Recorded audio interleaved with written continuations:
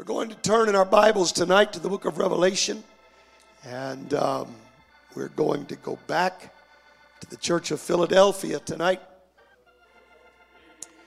And I had intended to do this last week, and the Lord just kind of took us a different direction altogether. And I don't apologize for that. How could I apologize for what God does? Amen. The only thing I would have to apologize for is if I didn't follow what He's trying to do. Amen. Praise God. And so we're going to the book of Revelation, chapter 3. And once again, rather than using our normal set of text verses for this series, we're going to just read the letter to the church at Philadelphia. And I believe that this will be more beneficial to us, especially by way of review. And so Revelation chapter 3, and we'll begin with verse number 7. Revelation chapter 3 and verse 7. Praise God. And to the angel of the church, that is the messenger of the church. That's what the word means in the original. Angelos is messenger. To the messenger of the church in Philadelphia, write, these things saith he that is holy, he that is true, he that hath the key of David, he that openeth and no man shutteth, and shutteth and no man openeth. I know thy works. Behold, I have set before thee an open door, and no man can shut it. For thou hast a little strength, and hast kept my word, and hast not denied my name. Behold, I will make them of the synagogue of Satan, which say they are Jews, and are not, but do lie. Behold, I will make them to come and worship before thy feet, and to know that I have loved thee, because thou hast kept the word of my patience. I also will keep thee from the hour of temptation, which shall come upon all the world, to try them that dwell upon the earth. Behold, I come quickly. Hold that fast which thou hast, that no man take thy crown. Him that overcometh will I make a pillar in the temple of my God, and he shall go out no more, or he shall go no more out. And I will write upon him the name of my God, and the name of the city of my God, which is New Jerusalem, which cometh down out of heaven from my God, and I will write upon him my new name. He that hath an ear, let him hear what the Spirit saith unto the churches. Amen. And so tonight we again are going to try to pick up with this lesson on Philadelphia. Don't know if we'll finish it tonight. Perhaps we will. But we're going to try part 3 of this study of the Church of Philadelphia as a part of our series on lessons from the 7 churches. Would you put your Bibles down, lift your hands, lift your voices, and let's ask the Lord to help us tonight. I need His touch tonight. My voice is really weak tonight for the first time in a long time. And I need the Lord to help me tonight. And let's pray together. Everybody, let's talk to the Lord right now. Jesus, I love you. God, I worship you. I exalt you tonight. I ask you, Lord, that you would help me, oh God. I ask you, Lord God, that you would use me tonight for your glory. Oh Lord Jesus, I'm asking for the anointing and unction of the Holy Ghost to rest upon me, God, as I feed the flock of God tonight. I want, oh God, to give them what you have put upon my heart. Lord Jesus, help us tonight and meet with us in a special way. We thank you now, Lord. We thank you, Lord. We thank you, Lord. Let's lift our hands and worship him one more time, everybody. Let's praise him together. Let's praise him together. Let's praise him together. Hallelujah.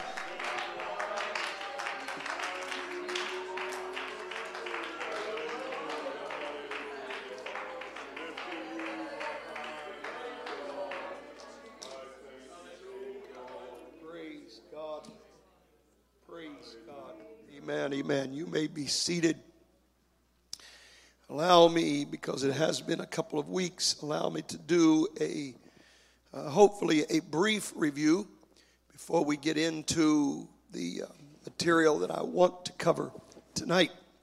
I would begin by just reminding you, I don't think it's necessary that I remind you, but I do want to remind you that the name Philadelphia is a compound Greek word coming from two Greek words, phileo, which is love, and then adelphos, which means brother.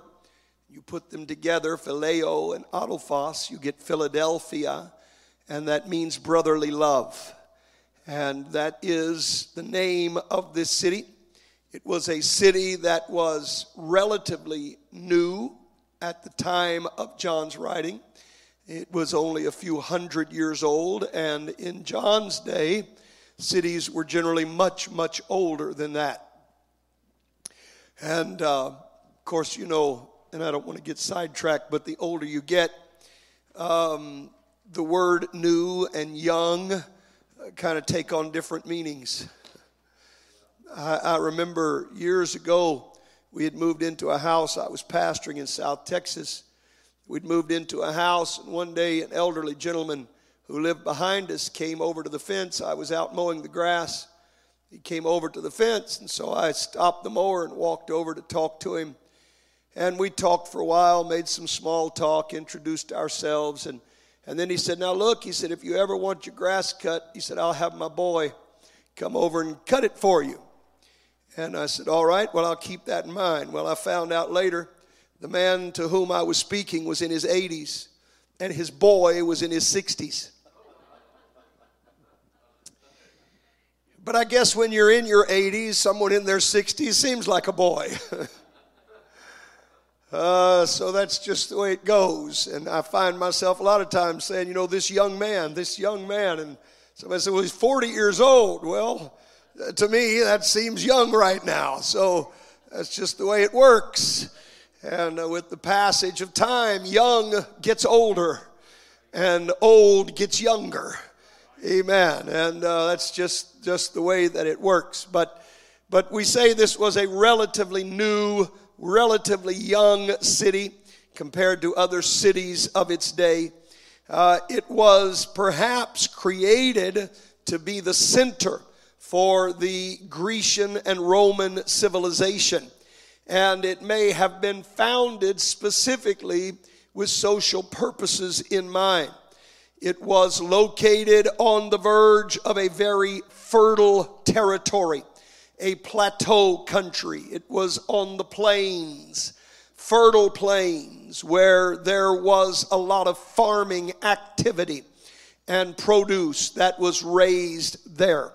It was known as the doorway to the east. It was the center of a trade route, an imperial postal route, and a military route. It was the heart of the continent. And we've talked about these things and how amazingly similar it is to our own location and to where we are in the heart of our nation and the crossroads, really, of America, right here. It really is, and has been since shortly after the founding of our country. And that's the way it's been. And again, we are on the verge of the fertile plains of the Midwest. And all of these things that seem so relevant to us. The trade routes, the postal centers, the military centers that base around here and out of here. And so many people would pass through this city. And it was in this kind of a setting that a very healthy church was being built. In fact, it was so healthy that I have stated already in this series that I believe the greatest promise ever given to a church in the Scripture was given to the church at Philadelphia. God made a promise to them that he did not make anywhere else and in these other letters, but he did to the church of Philadelphia. And I do believe that it was in great part because this was a church that was built upon brotherly love. It was a church that cared about one another, that had the needs of others in the forefront of its mind. I believe that that kind of an attitude and a spirit is always impressive to God and will always get the attention and the approval of heaven. Amen. Amen. But there were other reasons, and we're going to try our best to get into some of those reasons tonight, in fact, as to why this great promise was made. Now, over the last two lessons, I once again pointed out that in these letters, as the letter would open, the Lord would choose to identify himself in a specific way. And the way in which he would identify himself always had something to do with the message he was going to deliver to that church, whether it be a word of judgment or whatever it might be. He would identify himself in a special way. And as we have read in our text here tonight, he opens this letter by identifying himself as the one who is holy. And then he says that he is the one who is true. Praise God. Amen. Both of these things we've talked about, and the significance of these things as the Lord addressed the church at Philadelphia. He is first and foremost a holy God. And he is a true God. In fact, he is the only true God.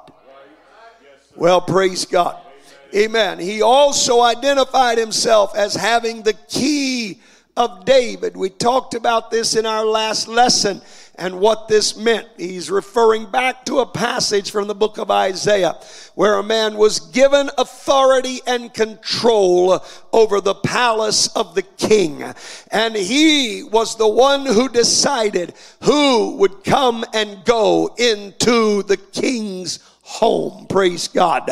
He made the decision. He had the authority to open doors and to close them. But it wasn't just a matter of opening the door. It was a matter of unlocking that door and opening it. And it wasn't just a matter of closing the door.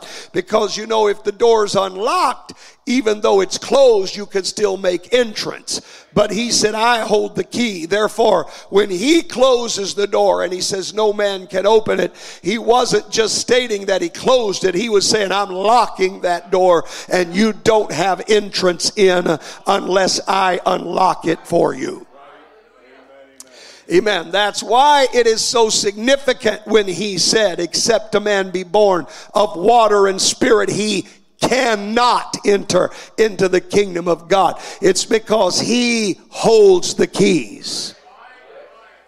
And what he's telling us is the keys of the kingdom, the door of the kingdom is locked to anybody who has not been born of water and of spirit. Those doors are locked to them and they cannot get in. They cannot get in. And then interestingly, I didn't spend time dealing with this, but we do find that Jesus in the book of Matthew chapter 16 said to Peter, I'm giving to you the keys of the kingdom. And he said, whatever you bind, or could we put it this way, whatever you lock on earth is locked in heaven. And he said, whatever you loose or whatever you unlock on earth is unlocked in heaven. And so when people tell me it doesn't matter what Peter said on the day of Pentecost, I'm here to tell you it does matter what he said. Because he'd been handed the keys by the man who owns the keys. Peter was not given authority to change the locks, just to use the keys. And so when he unlocked the door and said the only way you're going to be saved is through repentance, water baptism in Jesus' name, and the infilling of the Holy Ghost, when he unlocked that door, it's because the key fit in that door. It was Jesus who made that key work. That was not the idea of Peter himself. Peter was just explaining what Jesus meant when he said you got to be born of water and born of the Spirit. Well, hallelujah. Another lesson for another night or day or whatever. But he's the one who has the key. Now, this also, it's not just the key of salvation, but I believe it's the key of revival. And we talked about the many places in Scripture where there were open doors that were opened, or doors that were opened to revival. Amen. And we may even look at some of that again tonight. Depending on how things unfold as we go forward. But I am here to tell you that it wasn't just the key of salvation, but that open door was a door of revival as well. And he promised an open door of revival to the church at Philadelphia. Amen. As I pointed out, the first night that I taught on this, I had taught many years ago, 26 years ago, I had taught this church about these 7 churches. And I had mentioned there that God had granted to Philadelphia an open door. And I stated while I was teaching that I longed for the day that a man of God, a prophet of God, would come without knowing anything and say to this church that God had given us an open door. And then just some months later, when my pastor came to preach for us, he stood behind the pulpit in this church and said, I've never preached this anywhere else, but God wanted me to tell this church that he's given you an open door. And then just a few weeks ago, another man of God stood behind this very pulpit and preached. And he told us later, I've never preached that anywhere, but God told me to tell this church, I've given you an open door. Now, church, let us not take that lightly. Let us not just brush that aside. Let us not just say those are simply words that somebody is speaking, but let us take it as it is, a word of prophecy that comes from Jesus himself. We're not going to be like just any other church, but God has looked down in his infinite compassion and love and mercy and said to the true church, I have given you an open door. Oh, hallelujah.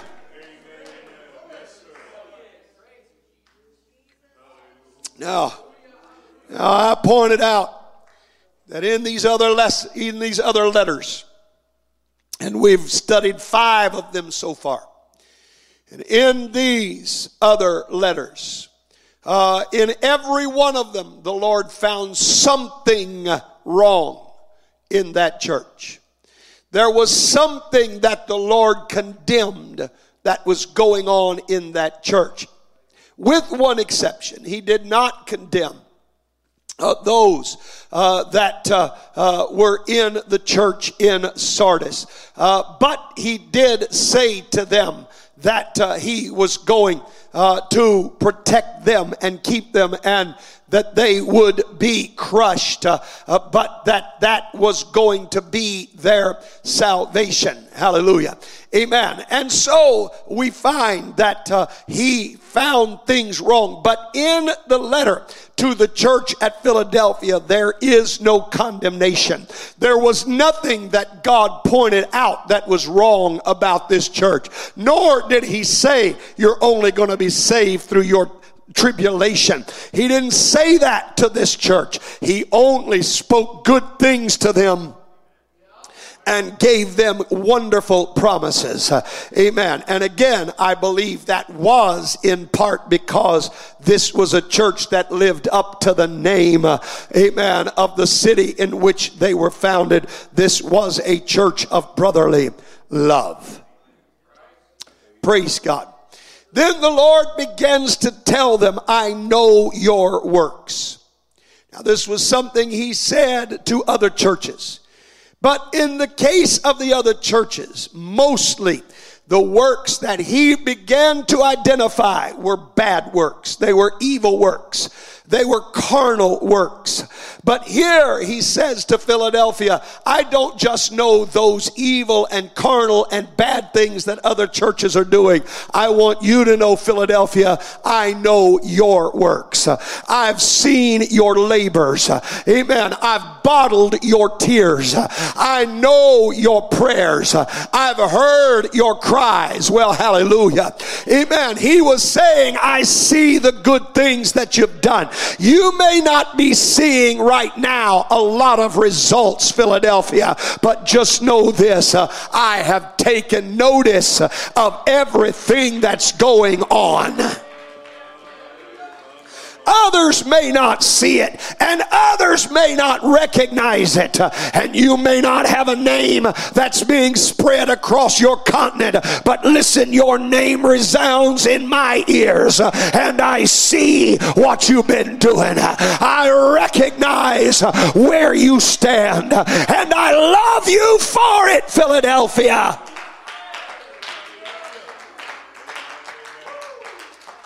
And it was after this statement, that I know your works, that he said to them, I set before you an open door.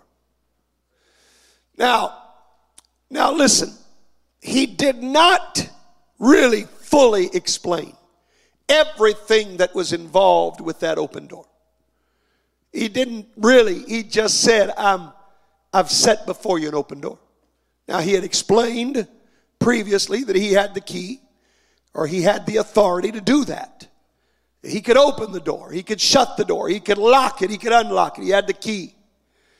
And then he says, and in your case, I've unlocked it and I've opened it to you, to your church. But he didn't really say what that involved and what would be a part of that. Amen. Perhaps a part of it was because they were at the center. They were at the crossroads.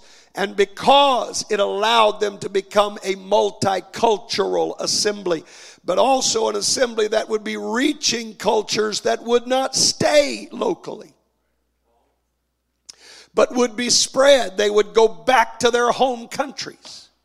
They'd go back to their native cities. And they would take the message with them. Well, praise God. Hallelujah.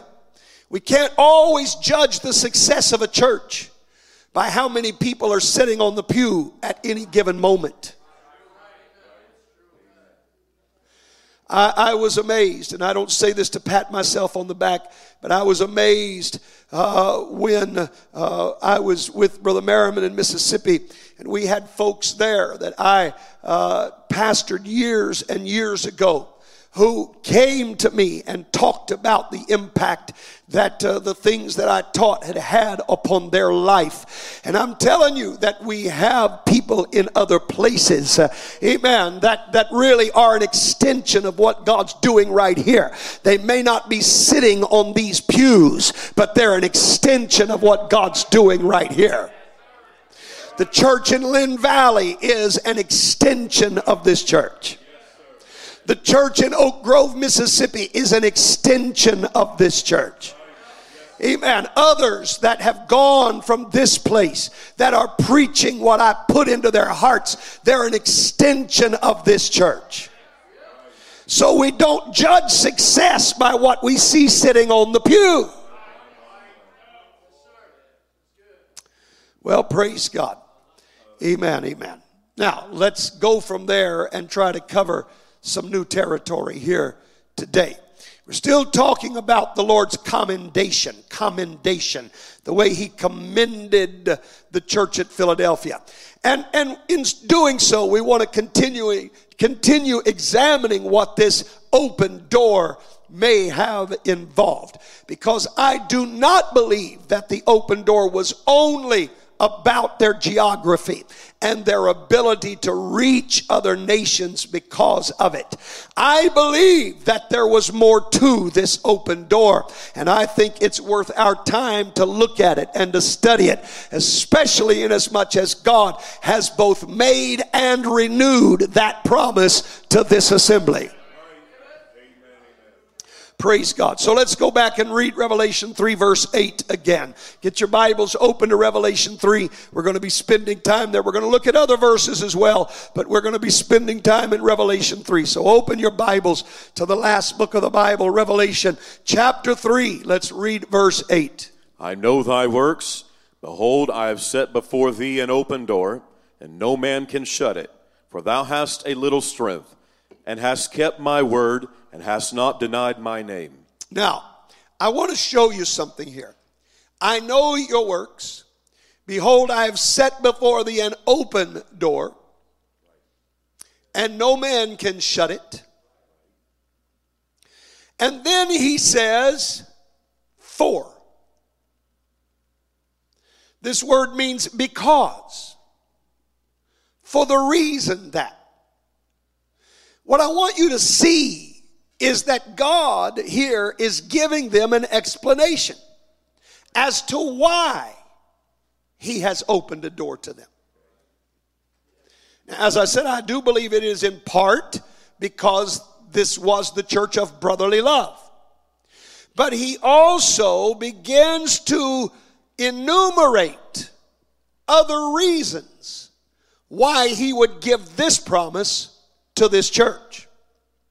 First of all, he said, for or because thou hast a little strength. Now, there are commentators who believe that this was a mild rebuke. You've just got a little strength. You should be stronger than you are. That's not the way I read this. That's not the way I see it. Based upon the context of the letter. He's not condemning them for what they don't have. He is commending them for what they do have. In fact, because he uses this word for,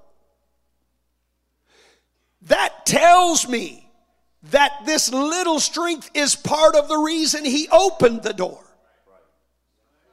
If this was a rebuke, even a mild one, he would have said, in spite of that, I'm opening a door. But that's not what he said. He said, I opened a door because you have a little strength. Now, the Greek word for little is mikros. Mikros. Now, if I spell that for you, you would recognize the English word we have adopted from the Greek. Because it's spelled M-I-C-R-O-S.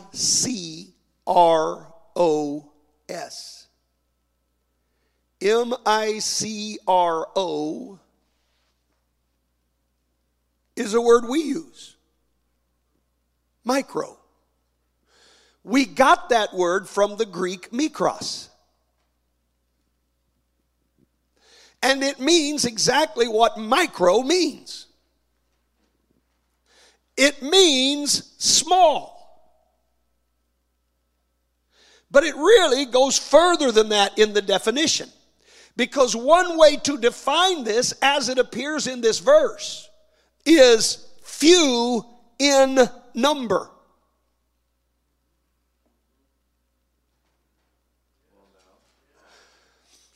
Now, compared to other churches, Philadelphia, you're a micro church. There are mega churches, and you're just a micro church. But you're a strong micro church. Oh, hallelujah. I love this. You're a strong micro church. It appears that the Lord was referring to the fact that at the time of the writing, this church was not a large church numerically. But he had opened a door. And Brother Goff, I believe part of that open door was about to change this fact. They may have been a micro church when this was spoken, but the fact that God opened a door that nobody could shut tells me it was about to change from micro to mega. Oh, hallelujah. Because that's the way God works. Oh, praise God. Now, I'm going to tell you, when I got to looking at this and reading this, there was a verse of scripture that came to mind. Luke chapter 12, verse 32. Listen to what he said here. Fear not, Fear little not. flock. Wait a minute. Fear not. Little flock. What? Fear not. This is Luke 12 and 32. Fear not. Little flock. Little flock. Read. For it is your Father's good pleasure to give you the kingdom. That's what came to my mind, Brother Nelson. Amen. Fear not, little flock. You're a little flock now, but I want to tell you what the Father's good pleasure is. His good pleasure is to hand to you the entire kingdom. That's what he's saying to Philadelphia. You're a little flock right now. You're a micro flock right now, but I want you to know it's the Father's good pleasure to give you everything that's in the kingdom.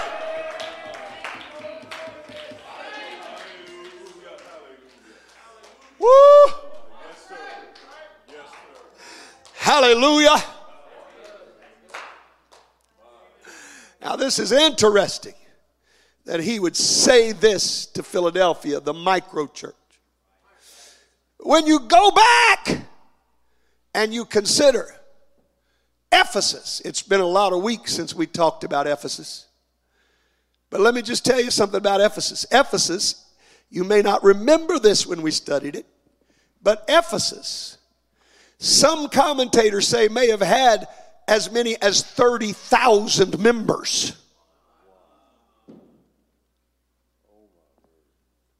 Ephesus was a mega church among mega churches. But he didn't look at Ephesus and say, I've set before you an open door. He looked at them and said, you left your first love. They may have been a big church in numbers, but they were lacking what Philadelphia had. Philadelphia had not abandoned their first love. Philadelphia was a church built on love. They may not have been nearly as big as Ephesus, but they had something Ephesus didn't have.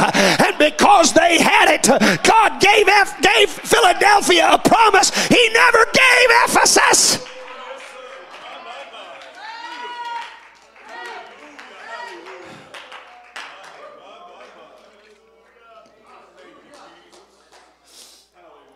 Now let me back up, because I got to correct myself. Somebody listening online is going to tear me apart because I said God never gave that promise to Ephesus. I meant he didn't give that promise in these letters. Now, when Paul first went to Ephesus, Paul said, there is a great door and effectual that is opened unto me, and I'm going to remain here until Pentecost. God did open a door at Ephesus when they first began, when they were still a micro church. God opened a door to Ephesus, but Ephesus lost that. Now, please, listen, people get hung up on things like this, because the Lord said no man can shut that door.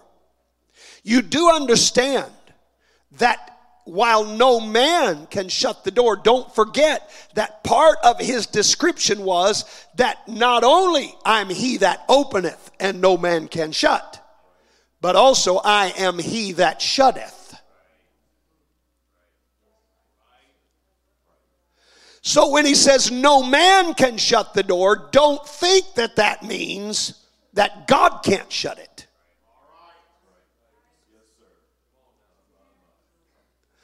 People get hung up on little things like that. It's just like where Jesus said, you know, that we are in, that no man can pluck us out of the Father's hand. And so they take a verse like that and they say, see, once saved, always saved, because no man can pluck you out of his hand. Well, I'm just going to tell you something. You can't focus on the fact he said no man can take you out.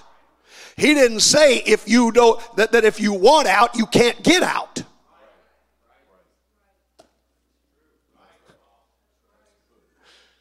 Nor did he say that you might just find yourself so profane that God puts you out. And that is a scriptural principle. So all he's saying is nobody else has the power to make you lose out with God, which takes away a lot of excuses for a lot of backsliders. Well, so-and-so did this, and this person did this, and the church did that, and the pastor did something else, and that's why I'm backslid today. No. You're backslid today because you chose to walk out on God. I know that's not a popular thing to say because we live in a day and age when everybody wants somebody else to blame. Everybody's a victim.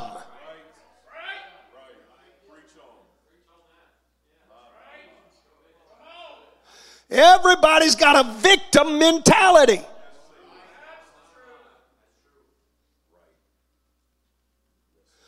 And so they all want to blame somebody else. But I'm here to tell you, no man can pluck you out of the Father's hand. So if you're no longer in the Father's hand, it's not anybody else's fault. That doesn't justify what they did. It doesn't justify how they may have hurt you. It doesn't justify how they may have wronged you. I'm not taking up for them. I'm just saying you made a willful choice to let that come between you and God. It wasn't God who did that to you.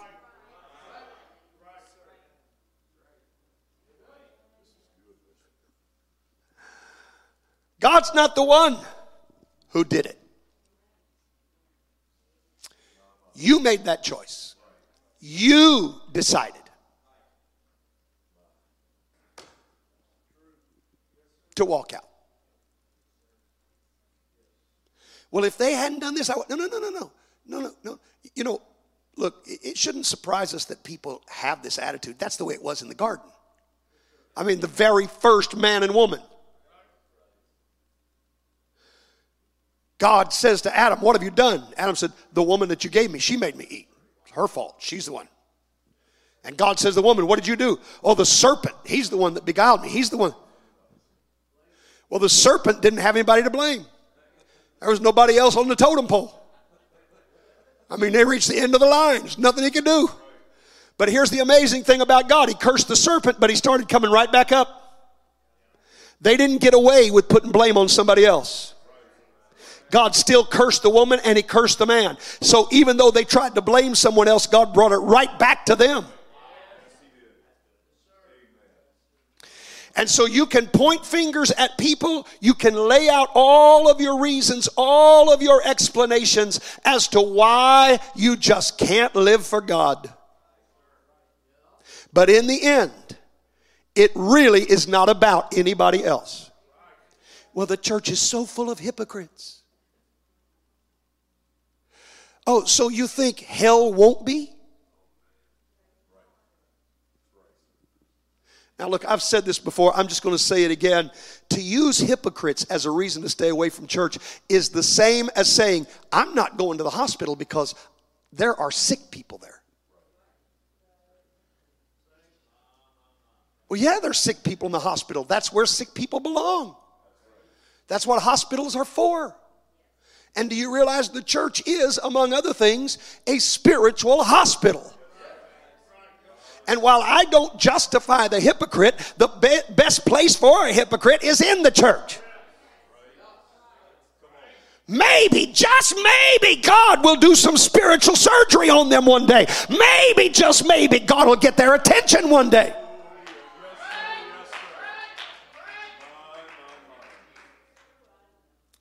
So you can point your finger in so many directions and blame so many people. But the fact of the matter is, it's ultimately your decision. And I can guarantee you somebody else has been through the same thing that you've been through and maintained their testimony. I don't have time to get into all of this. I don't have time to get into all this, but here we go. I heard a preacher say one time, he said, I really believe that one night God gave me an illustration in a church service of what the day of judgment is going to be like. The Bible says everybody's going to answer for their deeds. Everybody. And he said he was the guest speaker at a church on a Sunday morning and a Sunday night. And he said Sunday morning, literally half the church was missing. Literally half was missing on Sunday morning.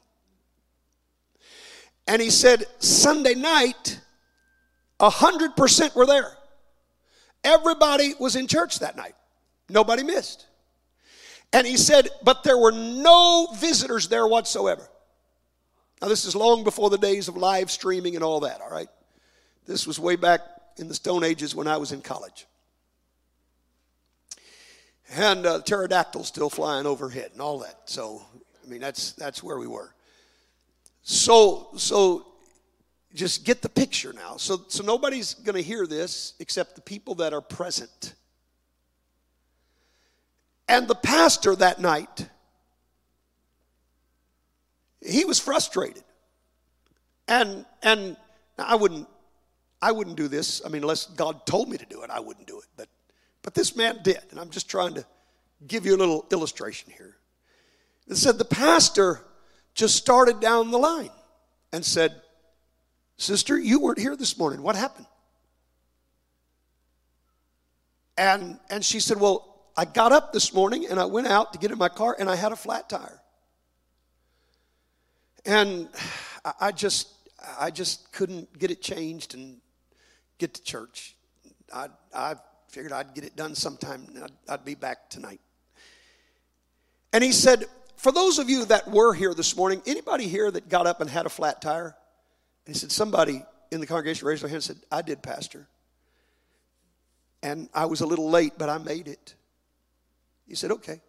So he went to the next person and said, you. He said, why weren't you here? Well, my baby wasn't feeling well. Okay, all right. Anybody that came this morning that had a child that wasn't feeling well? Somebody raised their hand. Yes, sir, I did. Okay. And he said he went through the entire congregation, and for every person without exception that had a reason they thought why they were okay in missing church that morning, he said somebody else in that assembly had faced the exact same thing that very morning and had overcome it. And he said, I just really believe that's the way it's going to be on the day of judgment. He said, I believe that people are going to get up there and try to convince God. I mean, we read in Matthew that people are going to try to convince God. Look at all the things that I did do. He said, I just believe that they're going to say, Lord, here was the problem, and here's what I had to face, and here's what I had to go through. And God's going to look out across that crowd and say, was there anybody that had to endure that, and yet you made it? And somebody's going to raise their hand and say, yes, sir. I went through the same thing, but I lived for you in spite of it. I'm just telling you, we can point our fingers at everybody else. We can say, I'm not living for God today because of somebody else.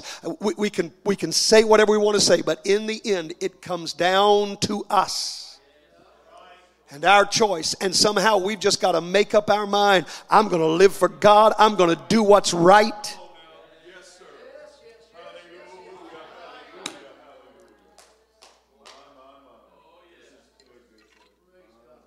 Now, don't anybody take anything that I said as a personal attack on you. I'm not, again, I would not do that unless God just made me do it.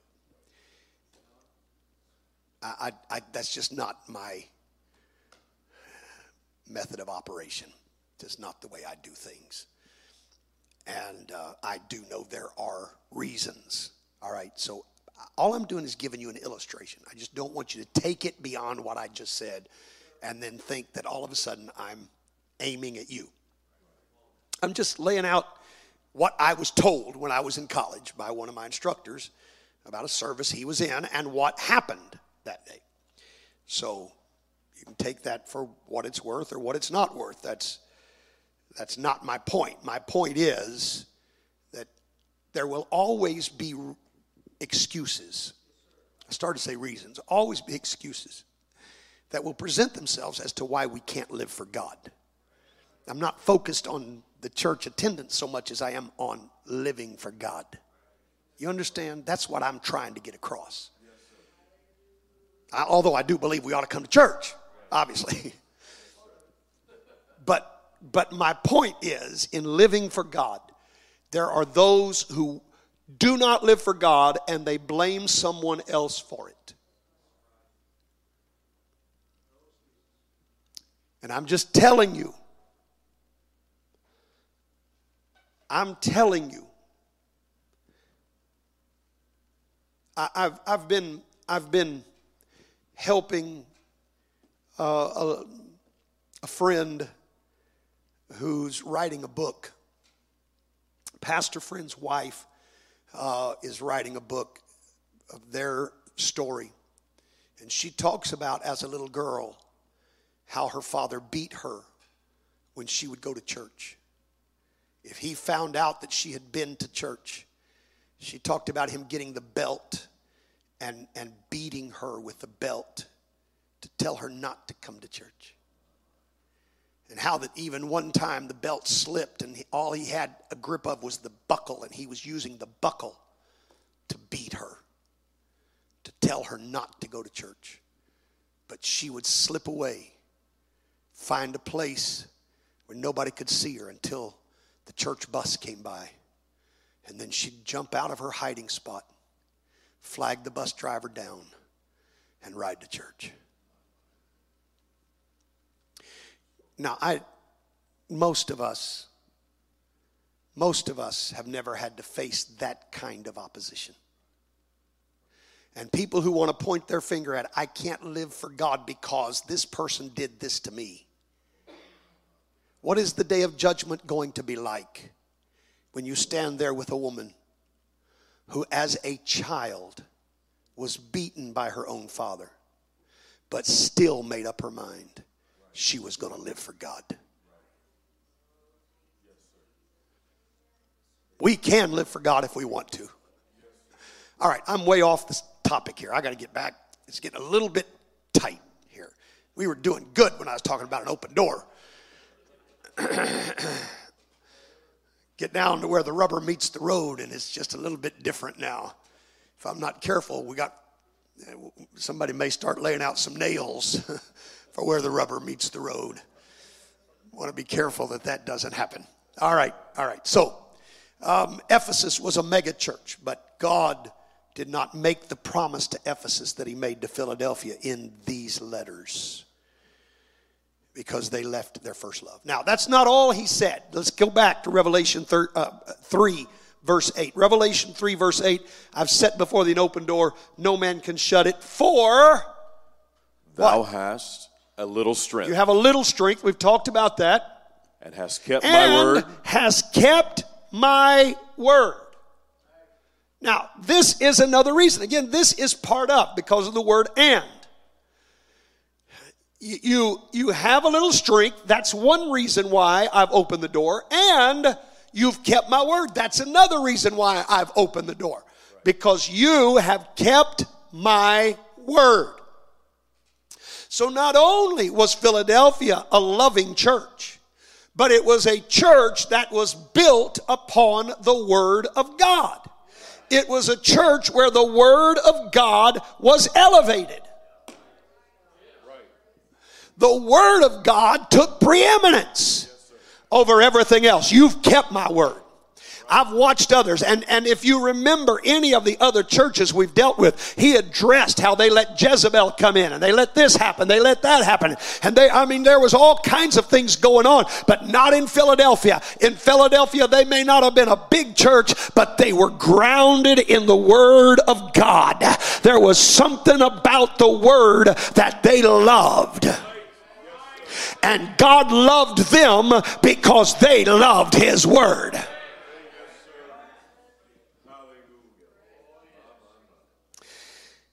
John chapter 14, verse 23, listen to this. Jesus answered and said unto him, If a man love me, he will keep my words, and my Father will love him, and he will come unto him and make our abode with him. Now listen, he said, if a man love me, he'll keep my words. And that's when the Father really... Now, the Father loves everybody, but Jesus is emphasizing here that the Father really, really, really loves those who love His Word. That God loves those who love His Word. Oh, I'm telling you, church, we can't make a big enough deal about the Word of God. We can't make a big enough deal about the Scriptures. Listen, this is what's going to keep us. We are living in a world that is changing faster than what we even know how to keep up with. Things are changing on a daily basis around us. I don't want to get back off into politics, but you know, we're facing a time where you can't even say now that people only have two genders. And they want to let some man call himself a woman and enter into a woman's sports and go into women's locker rooms. And listen, they're creating a Sodom and Gomorrah. They're creating a world of absolute perversion that's going to bring the judgment of God upon this old world. That's what's going to happen. But there is one thing that's going to keep us from being affected by all the changes around us, and that is the Word of God. It is forever settled in heaven. It doesn't change just because we reached the year 2000. It didn't change just because we reached the year 2020. It's not going to change if we're still here for 2030 or 2050. It's not going to change no matter what. The Word of God is going to abide forever. Though heaven and earth pass away, His Word will not pass away. In fact, He said, not one jot, not one tittle.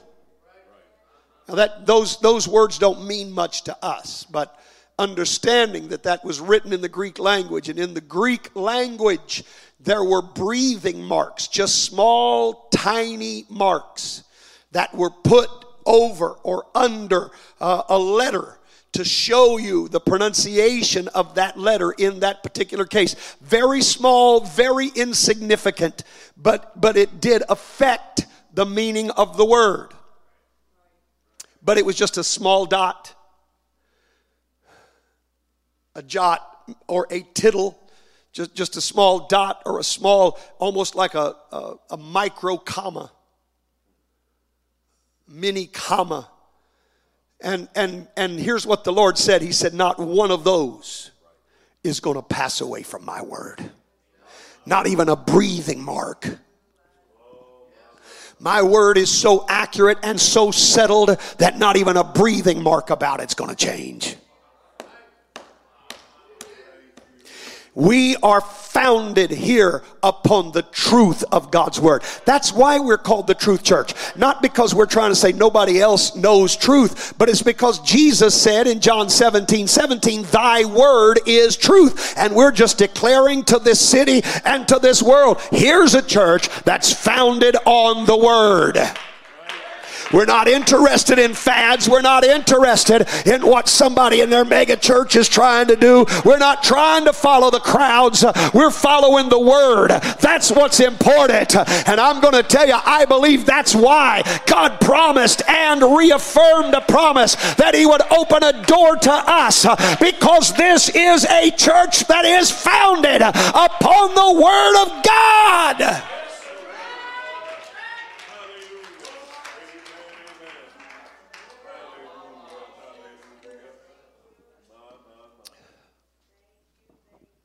I've got to hurry.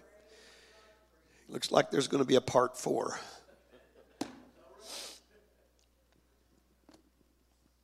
It was founded on the Word. It was founded on the Word. Go ahead and read 1 Samuel 15:22. And Samuel saith, hath the Lord as great delight in burnt offerings and sacrifices as in obeying, the voice of the Lord. Behold, to obey is better than sacrifice. Better than sacrifice. To hearken than the and fat to of rams. hearken than the fat of rams. Now look, I spent 4 weeks talking about praise, and I believe in praise. But I'm just here to tell you there's a lot of places you can go where they praise God, but they don't obey His word. And the Bible says that obedience is better than sacrifice. Obeying His word. So you can offer the sacrifice of praise. But you know what? God wants even more than that. As much as He loves praise, as much as He desires praise, He wants to find somebody that's willing to obey His word. Well, hallelujah. Amen. Listen, this is what we've got to know. The Scriptures teach, we've already talked about. The Scriptures teach, repent, be baptized in Jesus' name, receive the Holy Ghost, speaking with tongues. And I'm here to tell you, it doesn't matter how much they praise God. It doesn't matter what else is going on. If they're not teaching the truth of God's word, God said it's better that they obey than that they sacrifice.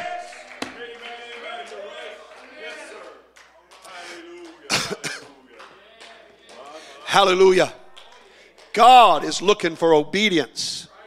In fact, if we were to go on and keep reading in that same passage, he goes on and says that rebellion is as the sin of witchcraft, and stubbornness is as iniquity and idolatry. And he's saying that in keeping with the Word of God. And do you understand the context of this passage? The context was Saul was told to kill all of the Amalekites. And he did kill many of them. He was told to slay all of the animals that belonged to the Amalekites. And he did slay many of them.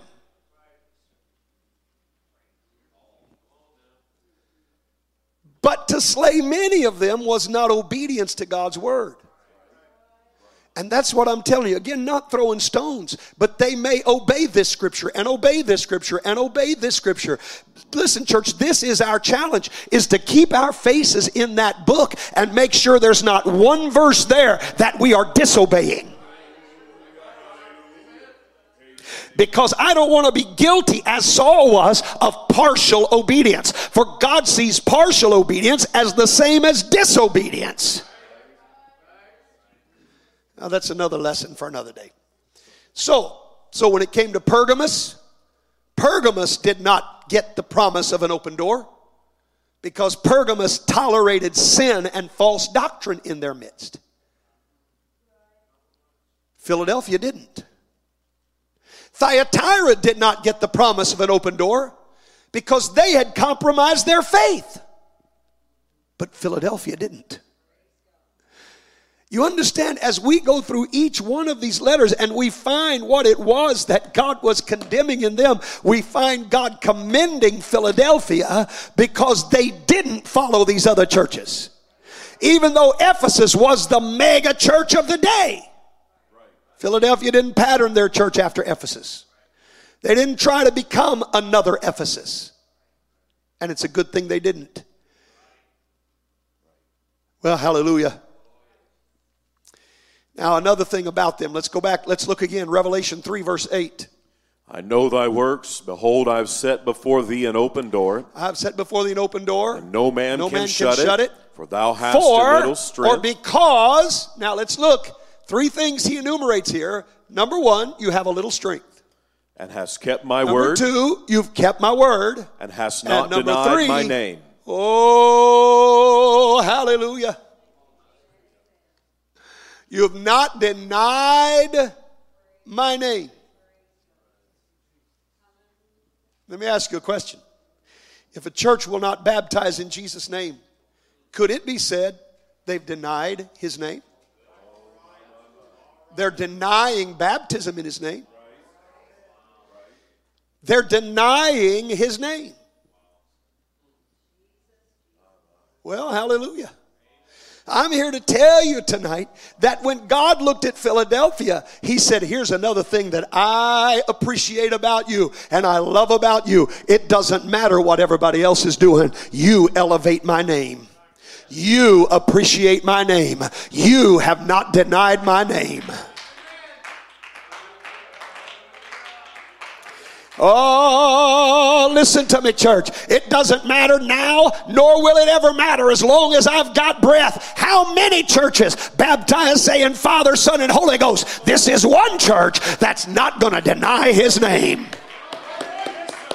This is one church that will always do it in the name that's above every name. For neither is there salvation in any other. For there is none other name under heaven given among men whereby we must be saved.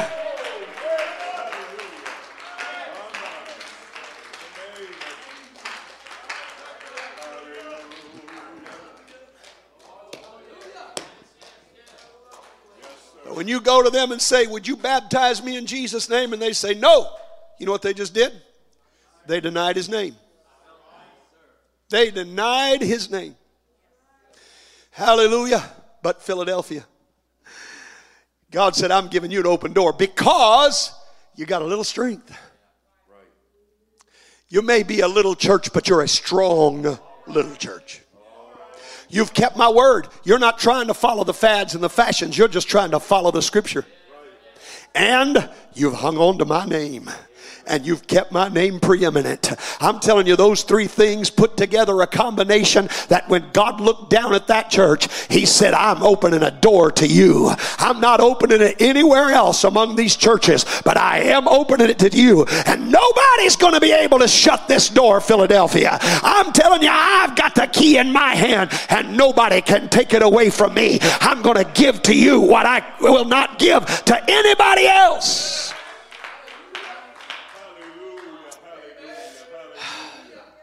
Let me try. I know I've only got 6 minutes here, and I've got 4 pages.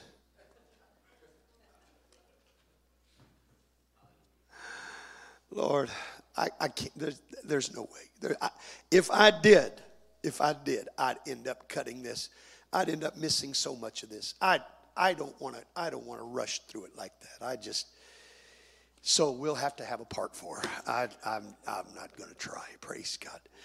Hallelujah. I kept you long on Sunday morning, so I'm not going to do that tonight. I'm going to just cut it at this point, and we'll come back and talk about, because I really didn't even get to where I wanted to get in explaining the open door. I've explained to you why he opened the door, but I want to show you what I believe is involved in that open door, and that's really where I was headed tonight. We just didn't quite get to that point tonight. But Lord willing, we'll get there. We'll get there in our next installment of these lessons. Praise God. Let's stand tonight, everybody. I am so thankful to be a part of a church that God has opened a door. God's opened a door. I'm telling you, don't judge us by what you see right now. Don't judge us by what you see right now.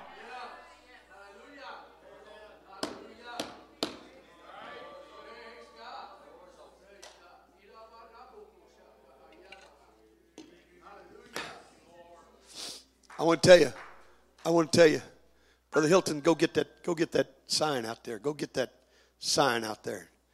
Bring it. This is a good way to end this service right here. Because I believe, and I told the church this, in fact, last year, but it's been a while since I've said it. And I believe the Lord dealt with me, and I had to repent because I haven't done a good enough job of keeping my vision in front of the church. But I want to tell you, church, where we are right now is not where we're going to be. What you see in front of you is what we're going to be. And you know why? Because God has set before us an open door.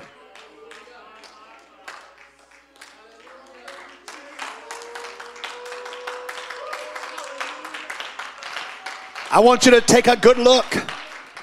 I want you to pick out a parking place. I want you to figure out, this is where I'm going to park when we start meeting there for service. Well, and I want to tell you, it goes far beyond this, because part of this process is planting other churches all around this metropolitan area and elsewhere. So we're going to fill this one up, and we're going to be putting churches and people in those churches and fill this up again and do the same again and again and again. But in the midst of it all, we're headed that direction, and God's going to do it. Because he's given us an open door, and there's nobody that can shut the door that God has opened to this church. Let them say what they want to say. Let them do what they want to do. But God has opened the door.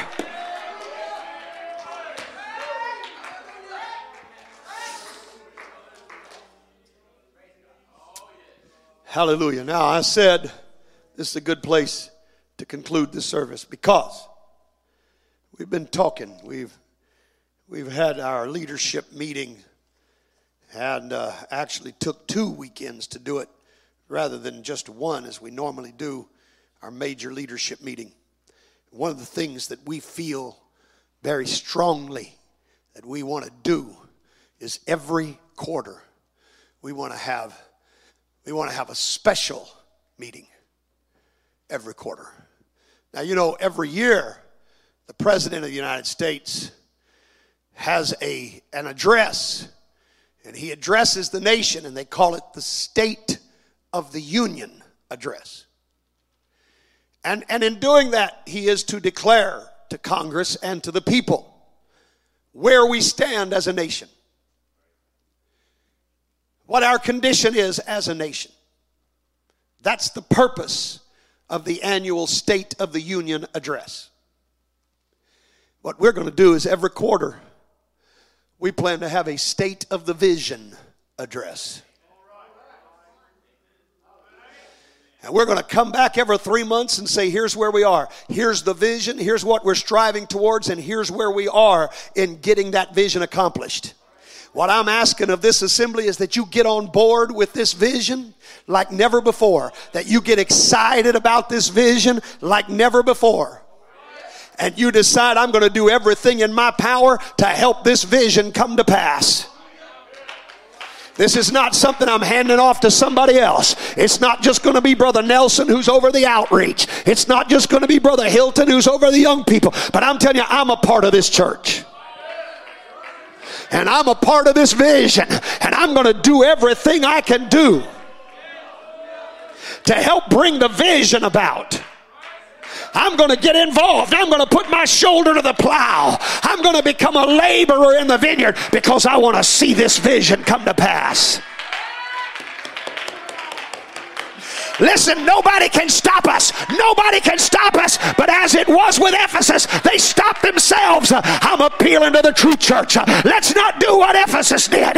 Let's not stop ourselves. God has told us there's an open door. I feel the Holy Ghost right now. God has said there's an open door to this church. God has said he's given us that open door. Let's go through it.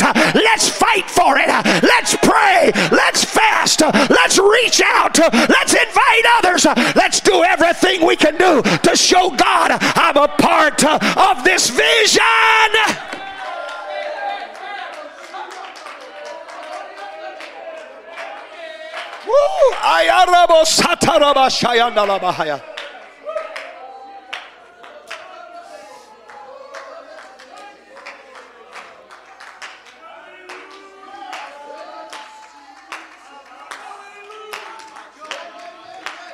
Oh, I feel it, I feel it, I feel it, I feel it, I feel it. Come on, church, we're marching on. This is our hour. This is our day. This is our time. This is it. God has stepped into the midst of this assembly once again, and he said the door's still open. I'm just waiting on you to walk through it. I'm just waiting on you to lay claim to it. I'm waiting on you to do your part. Amen. To begin to possess the promises. That's why 2022 is the year of promise.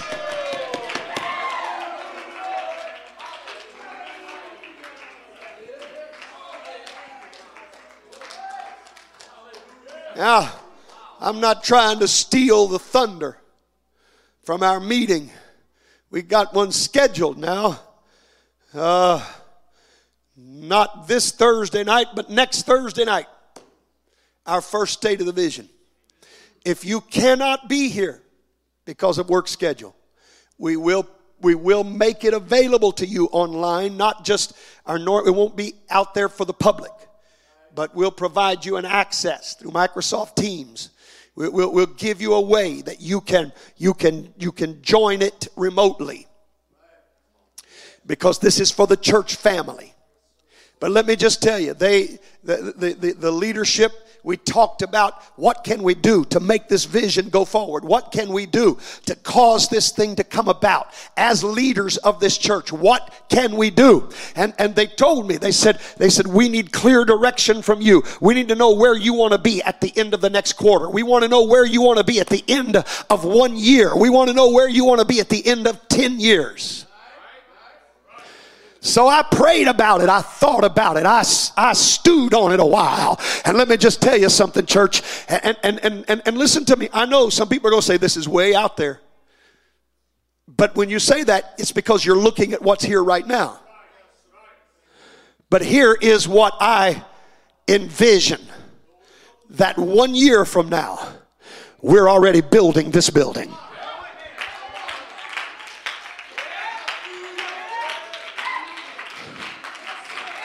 Because the building we're in is full and we don't have room for anybody else. 1 year, 1 year, 1 year, 1 year. I'm declaring it tonight. 1 year from now, I say it will happen.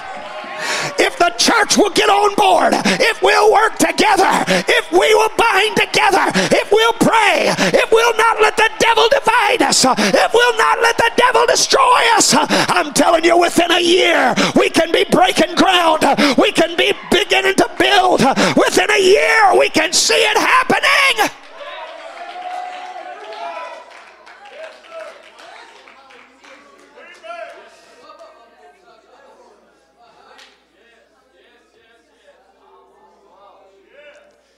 And I've got a plan. I've got some goals. And we'll talk about all that. Not this Thursday night, but the next. And I'll lay it out for you. And we're really not that far from the first goal. We're really not that far from our first goal. That really, I've given us 3 months to hit our first goal. And really, we're not that far from it right now. And once we reach that goal, it's not going to be that hard to reach the second goal, which will be 6 months from that point. And once we reach that goal, it's not going to be hard at all to go on in the final 3 months of the year. Everybody's with me. We got 3 months, and then 6 months, and then 3 months. We're not far from goal 1. And we got 3 months to get there. We're not far. Once we hit that goal, once we maintain that goal, we got 6 months to do it again. And I'm going to tell you, it's really not that hard for us to do it. 6 months from the end of the first 3 months. 9 months from now. Which puts us at the end of the calendar year. And then, by this time next year, we're working on a building. In fact, I'm just going to tell you, I'm reckless enough to say we'll be in a building. It may not be finished, but we can be inside. Is there anybody that's got that kind of reckless faith? Is there anybody that believes along with this pastor? Listen, nothing is impossible to the God that I serve. Nothing is impossible. He is able to do exceeding abundantly above all that we ask or think.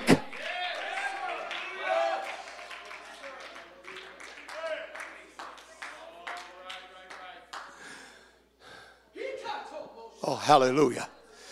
And it's not about how much money you give. Though we will obviously have to give some along the way. But I don't believe I'm going to have to get up here and beg and plead and get a bunch of commitments and get people bogged down. I don't think all that's going to be required. I just believe if it's the will of God, as I believe that it is, God's going to provide. Bishop Howard told me years ago, if it's the will of God, number one, it's always going to be affordable. And number two, it's always going to be doable. If it's really the will of God, God's going to provide the finances.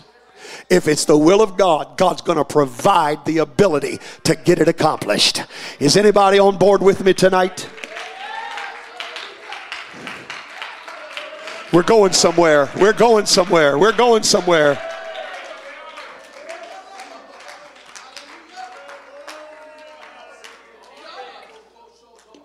Now, for those of you who haven't heard it, I know we're not going to have a whole lot of time on that Thursday night.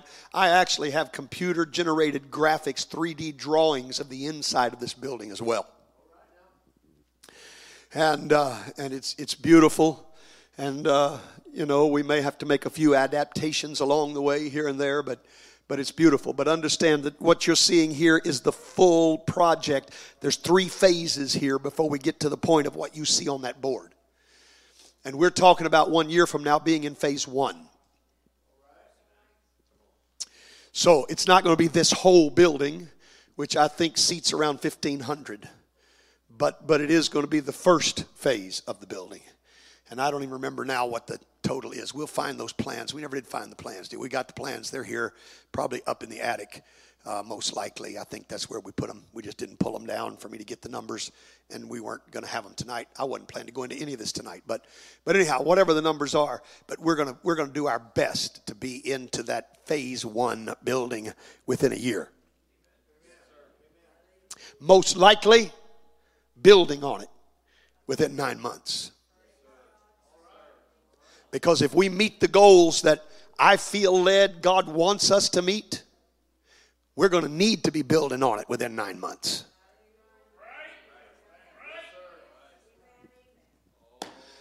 Well, hallelujah. So you know what I'm asking of you? Number 1, catch the vision. Number 2, if you've got the vision, pray about the vision. Number 3, if you've got the vision, fast about the vision. Number 4, if you've got the vision, start working towards the vision. Oh, hallelujah. We got Easter Sunday coming up. Not this weekend, but the next. Easter's the easiest time of the year to get people to church. Why don't you reach out to somebody you know and see if they'll come to service with you on Easter Sunday? Who knows? God may just pour His Spirit out in such a way we may surpass our first goal within the next couple of weeks. We are that close. We could do it. We're within striking distance of the first goal. It could happen with just a little bit of a push. We could hit the first goal. Oh, hallelujah. I'm excited. Anybody else excited?